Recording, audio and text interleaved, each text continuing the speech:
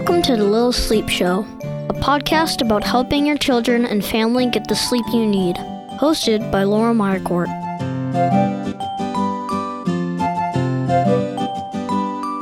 Hi everyone, welcome to this week's episode of the Little Sleep Show.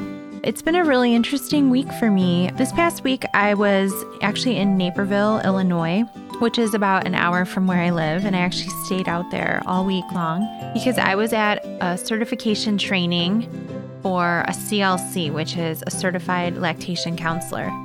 So something I've been interested in learning a lot more about is about breastfeeding and how to support families that are breastfeeding. Just because sleep and nursing and sleep and eating are just so tied together. The nutrition that the child gets during the day, how many feedings are happening at night. And so I just wanted to be in a place where I really understood all that before I started giving families my advice and suggestions on it. So that was what I was doing last week. And it was really challenging. And it was challenging to be away from my family. It was challenging because we were sitting in lectures for about 7 hours a day. And then we had homework. Mind you, I haven't been in college since 2003, and that was culinary school. So it wasn't even sitting in lecture halls all day. And then we had to sit for a board exam at the end of the week. And honestly, I don't even know if I passed. So just something kind of cool that I wanted to share with you guys. And I'll be talking more about it in the coming weeks and months. I'm definitely going to do an episode focusing on nutrition and sleep. And I will add some breastfeeding information in there, along with talking about bottle feeding, talking about introducing solids, and what are pro-sleep foods and anti-sleep foods. So that's coming up in the next month or so. So I'm really happy that I'm able to do this podcast for you guys. I thought I wasn't going to be able to get it done. And I have an awesome producer, Chris from the Podcast Basement, who produces some really cool podcasts here in Evergreen Park, my hometown. He was so gracious enough to let me record this on a Sunday night. And I usually record it on a Wednesday or Thursday. So thanks, Chris. So this week, guys, I'm talking about holistic sleep. How do I look at sleep in a holistic way? And what does that even mean? I printed out some definitions. According to the dictionary, the definition of holistic is characterized by comprehension of the parts of something as intimately interconnected and explicable only by reference to the whole. And in medicine, it's characterized by the treatment of the whole person, taking into account mental and social factors rather than just the symptoms. So hopefully that gives you a little bit of an idea of where I'm coming from when I talk about looking at sleep in a holistic way. So I'm looking at the whole picture of the family. I'm looking at the lifestyle, the energy of the home. How many parents are working in the home? What kinds of jobs do those parents have? What is the activity level of the child? Is the child getting enough socialization? What is the nutrition like of the child and of the parents? What are the relationships within the home, the dynamics of the family? Are there siblings, and how do they get along? So those are just some of the questions I ask. I have a questionnaire when I start working with a family, probably about 4 or 5 pages long, that people fill out for me. And it gives me a really good peek into maybe where the challenges could be coming from, because any sleep challenge, it might look like it's related to sleep or schedule, and it is. And typically we can shift a schedule around and that will help. But if we don't look at the big picture of the family and what is going on, particularly with emotional well-being, which I'll talk about in a little bit, if we don't look at that big picture, whatever fix that we do is going to be temporary.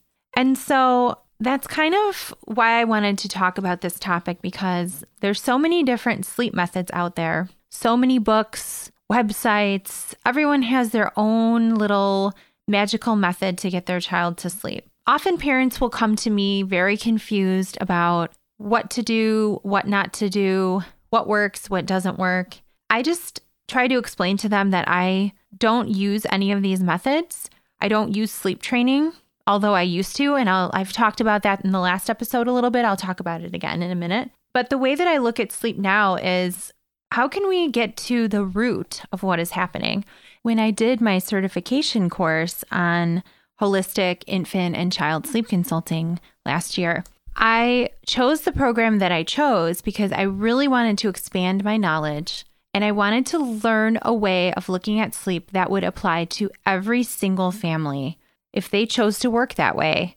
Because I find that a lot of methods, cry it out, Ferber, those kind of methods, the sleep lady shuffle, you really have to know your child and your family to know whether or not that method is going to work for you.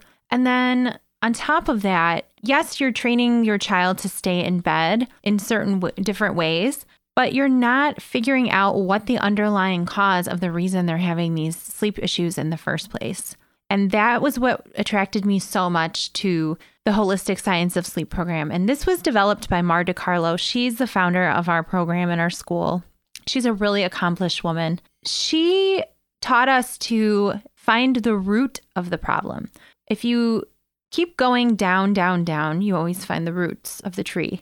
And when I start working with a family, we'll uncover certain things right away. Usually there's scheduling that needs to be moved around. Sometimes it's a number of naps, those kinds of things. Introducing a bedtime routine, quiet time in the evening, quiet time before nap. Yes, those things absolutely help. And I couldn't work without adjusting schedule and routine.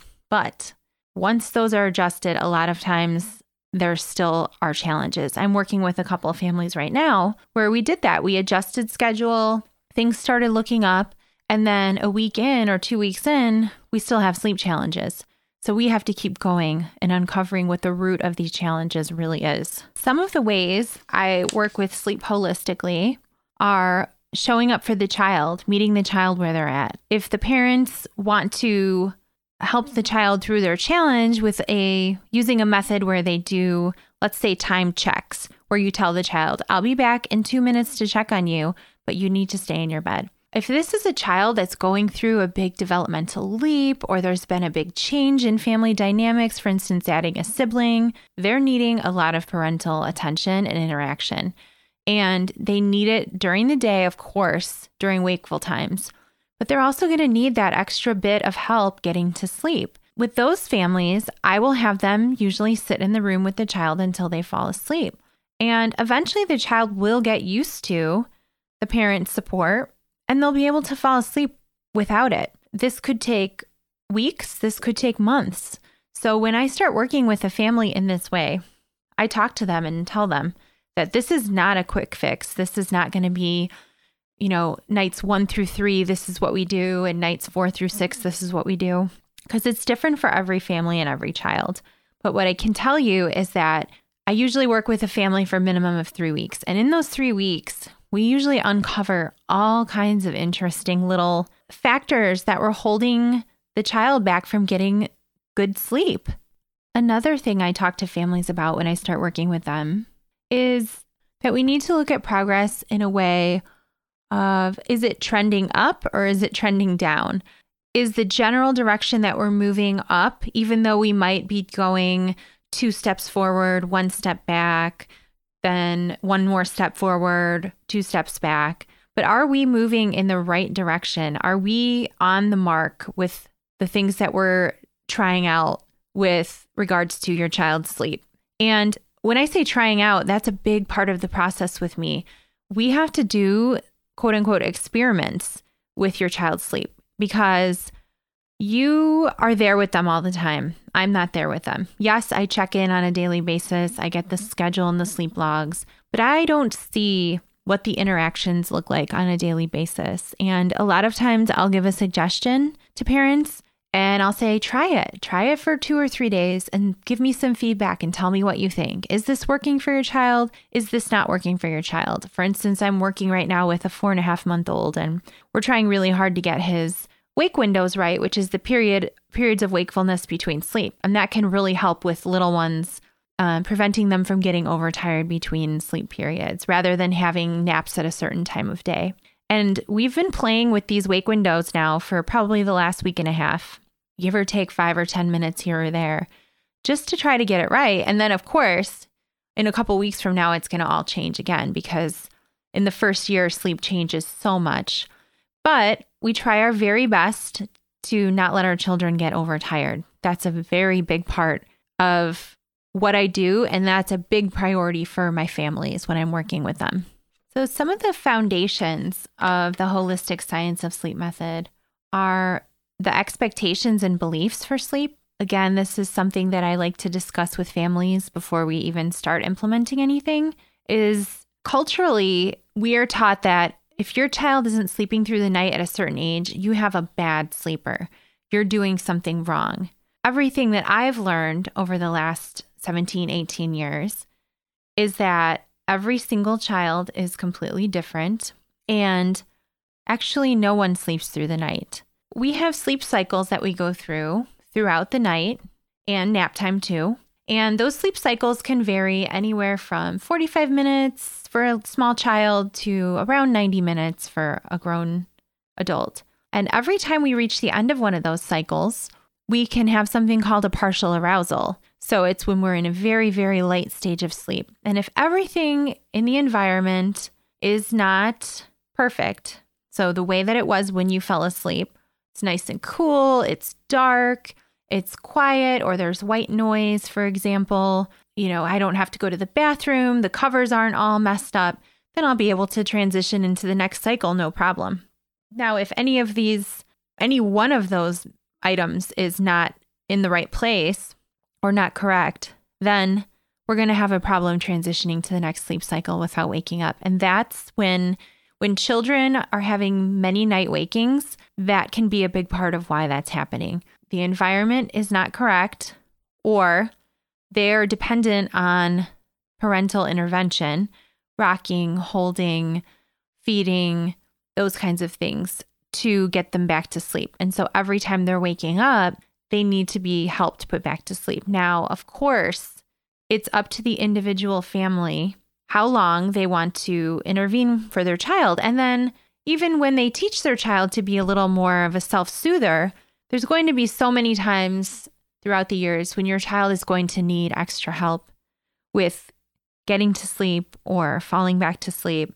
So this is not a one and done thing. And I think that's where a lot of parents have some misconceptions that once I put my child through this sleep training, they're going to be a great sleeper and I'm never going to have to help them sleep again. And it doesn't matter what method you use, whether you use holistically looking at sleep, whether you use cry it out, whether you use the sleep lady, any of those methods, when your child is going through something emotionally difficult, they're going to need more help and they're going to need your presence there because nighttime is a very vulnerable time. Children have a lot of fears, rational and irrational. Anxieties and emotions that aren't processed through the day are going to come out at night. And so this is what I see a lot of when I'm working with a family. I really try to get into what's going on in the home, what has changed recently, what are the relationships like? Because if there's a new sibling, a lot of times a child will develop a night waking challenge because they want their parents' attention at night because they know they can get it. And it's not a manipulation. This is just simply your child is wanting some extra attention from you. So when I work with the family with that challenge, for instance, we try to figure out ways that we can give the child the time and attention they need during the day and at bedtime so that they aren't looking for it in the middle of the night as much. And eventually they do learn to trust that. But again, this is not a fast process. Some children take a long time to trust that when they call for their parents, someone's going to be there for them. It just requires a lot of repetition. This way of solving sleep challenges, it's not easy on the parents. Parents have to do a lot of work here, but what they're doing is supporting and loving their child through these challenges that they're having. And I'll tell you, most of the time, there is a lot of underlying emotion that's going on with the child. Either there's a lot of change or the child has unexpressed emotions or anxiety and they need their parents there with them just while they cry. So setting up realistic expectations. Are you ready and committed to this type of solving sleep challenges? If you want to tell your child you'll be back in a few minutes and shut the door and your child needs you emotionally, I can't recommend working that way because it's not going to solve what the real challenge is underneath. I've gotten the question, well, if a family comes to you and wants you to do cry it out, what would you do? And I'll take a minute here to give you a little bit of my history if you haven't heard the previous episode. So I was a nanny for about 17 years, and I practiced Dr. Weissbluth, Mark Weissbluth's method, which was extinction or cry it out, for most of those years. Most of the families I worked with wanted me to implement that style of sleep training because I was experienced in it and I knew it very well. Let me tell you, that method does work. However, there were some children that the method, no matter what we did it perfectly. The schedule was perfect. The environment was perfect, that it wouldn't work for certain children. And that was the inspiration for me when I decided to become a sleep consultant, of pursuing this holistic science of sleep method, because I knew that picking one method and being an expert in it was not good enough for me. I wanted to really help families and be of service to the families by solving what was going on underneath it all. I also take into consideration the parenting style, and I'm comfortable working with basically any parenting style. I always tell families that whatever choices you're making, just make sure that they're the right choices for you and your immediate family, because I can support a family through most of the choices and decisions they make around sleep. But what is difficult is when a family is making choices because they feel like they should be doing something, or family members are pressuring them to do something. It's just not going to work in the long run for them, because parenting is such a personal journey. It's from your heart. And if you're doing something that isn't true to who you are as a parent, and it makes me sad when I hear parents coming to me saying things like, oh, we did this, we co-slept and we messed it all up, or I'm feeding my baby to sleep and I'm messing up his sleep. And I feel for these parents, because I know that this is what they really want to do, but they feel pressured from family members or from culture or people at work. And I really try to encourage families to make the choices that are right for them and for their baby.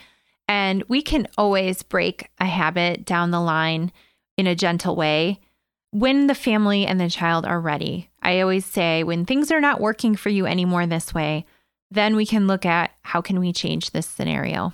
Part of what I do is also looking at the parents' relationship to themselves and to each other. How are they taking care of themselves? How is their stress and anxiety levels? How is the relationship? Do they get to take time with each other? We can't pour from an empty cup. I'm sure you've heard that. I try to stress to parents that this is emotionally going to be challenging for you, because you're going to be the rock. You're going to be the solid person there for your child as they process and go through whatever they need to go through to become a more peaceful sleeper. So when you're in that room with a child who's crying for 30 minutes and can't fall asleep, you have to be in somewhat of a good frame of mind. And so I encourage parents to always try to take 3 deep breaths before they go in the room with the child, just to center themselves and to remember why they're doing this. Again, I look at relationships to others in the home.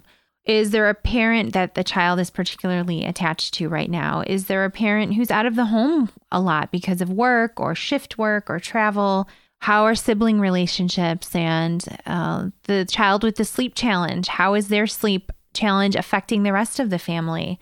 Is there a caregiver? And how close are they to the child? What kind of relationship do they have to the child? If it's a nanny or if the child is going to daycare, what kinds of relationships are there?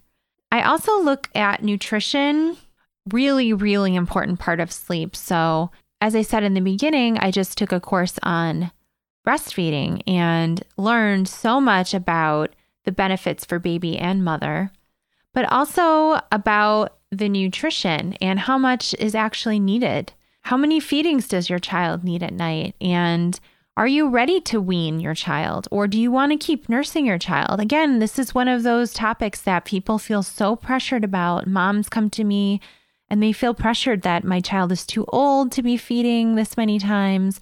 And so I look at that with them and say, well, what is a reasonable amount of times for your child to be nursing during the day? How much food are they getting? How much solid food is your child getting?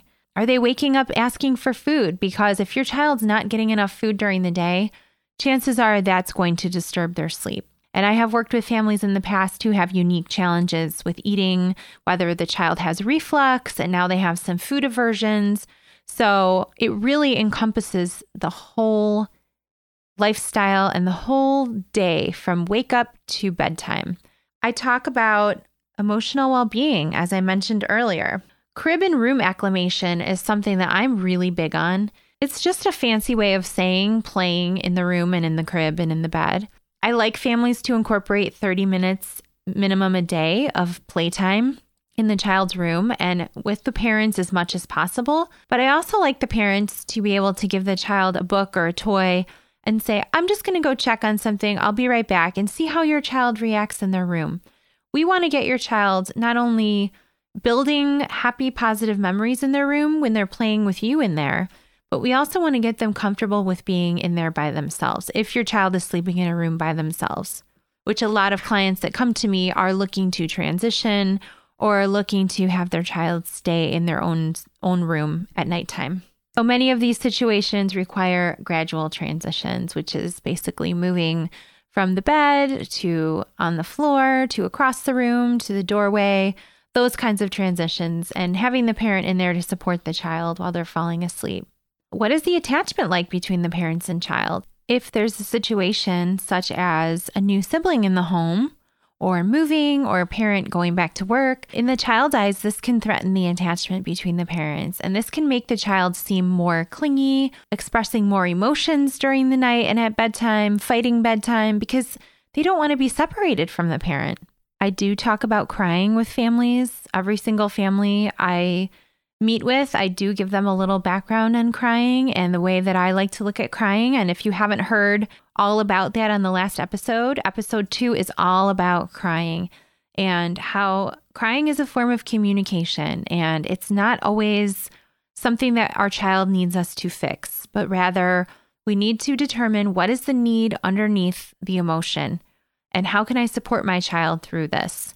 If I meet all their basic needs, if they're not hungry, if their diaper is clean, if they're on a good schedule, then the child is crying because of something else. And as parents, we need to take a moment and pause and ask ourselves, why is this child crying at this moment? Do they just need to get some emotion out? If there's change going on, even if it's positive change, a child will need to be able to get that emotion out because they aren't as good at handling changes in their lives like adults are. They need plenty of time with transitions and changes because children feel very out of control in many areas of their life. Well, probably in all areas of their life, except for what they can put in their mouth, right? I want to make sure things like circadian rhythms. So is the child's schedule biologically appropriate? Or is the child getting enough bright sunlight during the day? And is the family using lights in the home to signal sleep and awake? So dimming the lights before bedtime can really help bring the whole tone of the household down to a very relaxing, peaceful level. A lot of families try that suggestion and really like it. And then really important is the sleep environment, because if that isn't correct, anything we do is just going to be met with so much resistance. So at the beginning, I talked about darkness. The room should be pitch black. If your child does need to use a nightlight, or if you need to use a light to tend to a small child, I always recommend a salt lamp, and they make them with dimmer switches. And even if you turn it on the lowest dimmer, it can help you see in the dark. And I have one next to my bed, and I absolutely love it because I can keep it on when I'm getting ready for bed for that 30 minutes before bed, and it doesn't stop my brain from producing melatonin, which is what brighter lights or blue or white toned lights do. They actually shut off the melatonin production in your brain. And I heard a podcast that said it can take up to 3 hours to turn that melatonin function back on enough to put you into a restful sleep.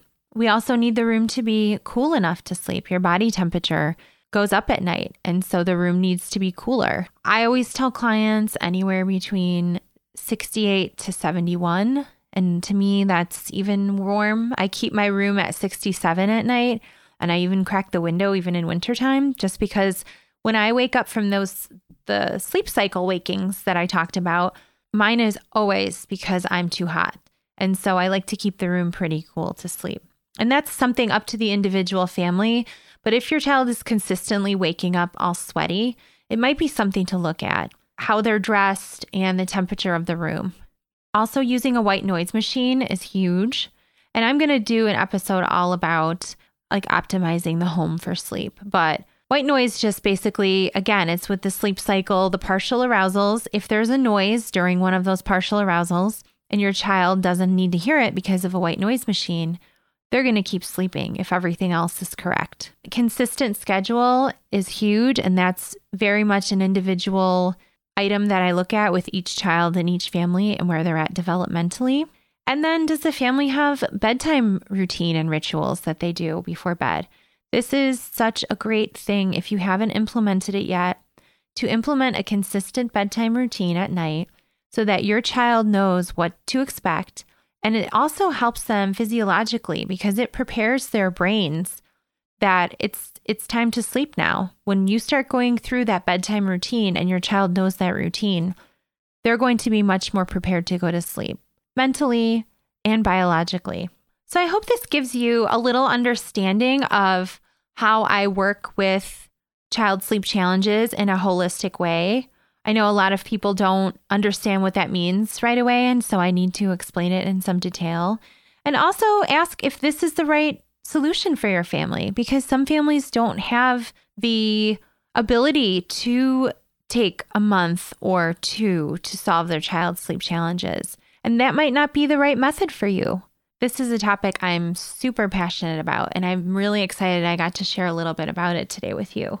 So as promised, I said I'd give you a reflection or connection at the end of every episode. This week, I'm going to give you a reflection. So with everything that you've heard in this episode, I'd like you to reflect on what are my expectations and beliefs around sleep for my child.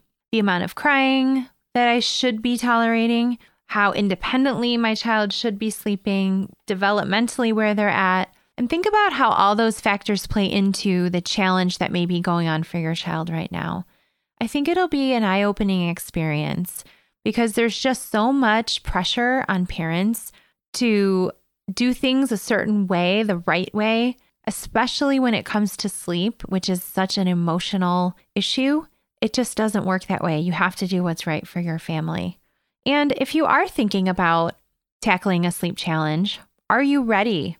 What is your level of readiness and what is your level of commitment? Those are really important things to consider before you even begin to think about tackling your child's sleep challenge. Thank you so much for joining me once again. I absolutely love talking with you every week. I hope you guys have a great week. Until next time, be kind to yourself. We're all doing the best we can. Take care.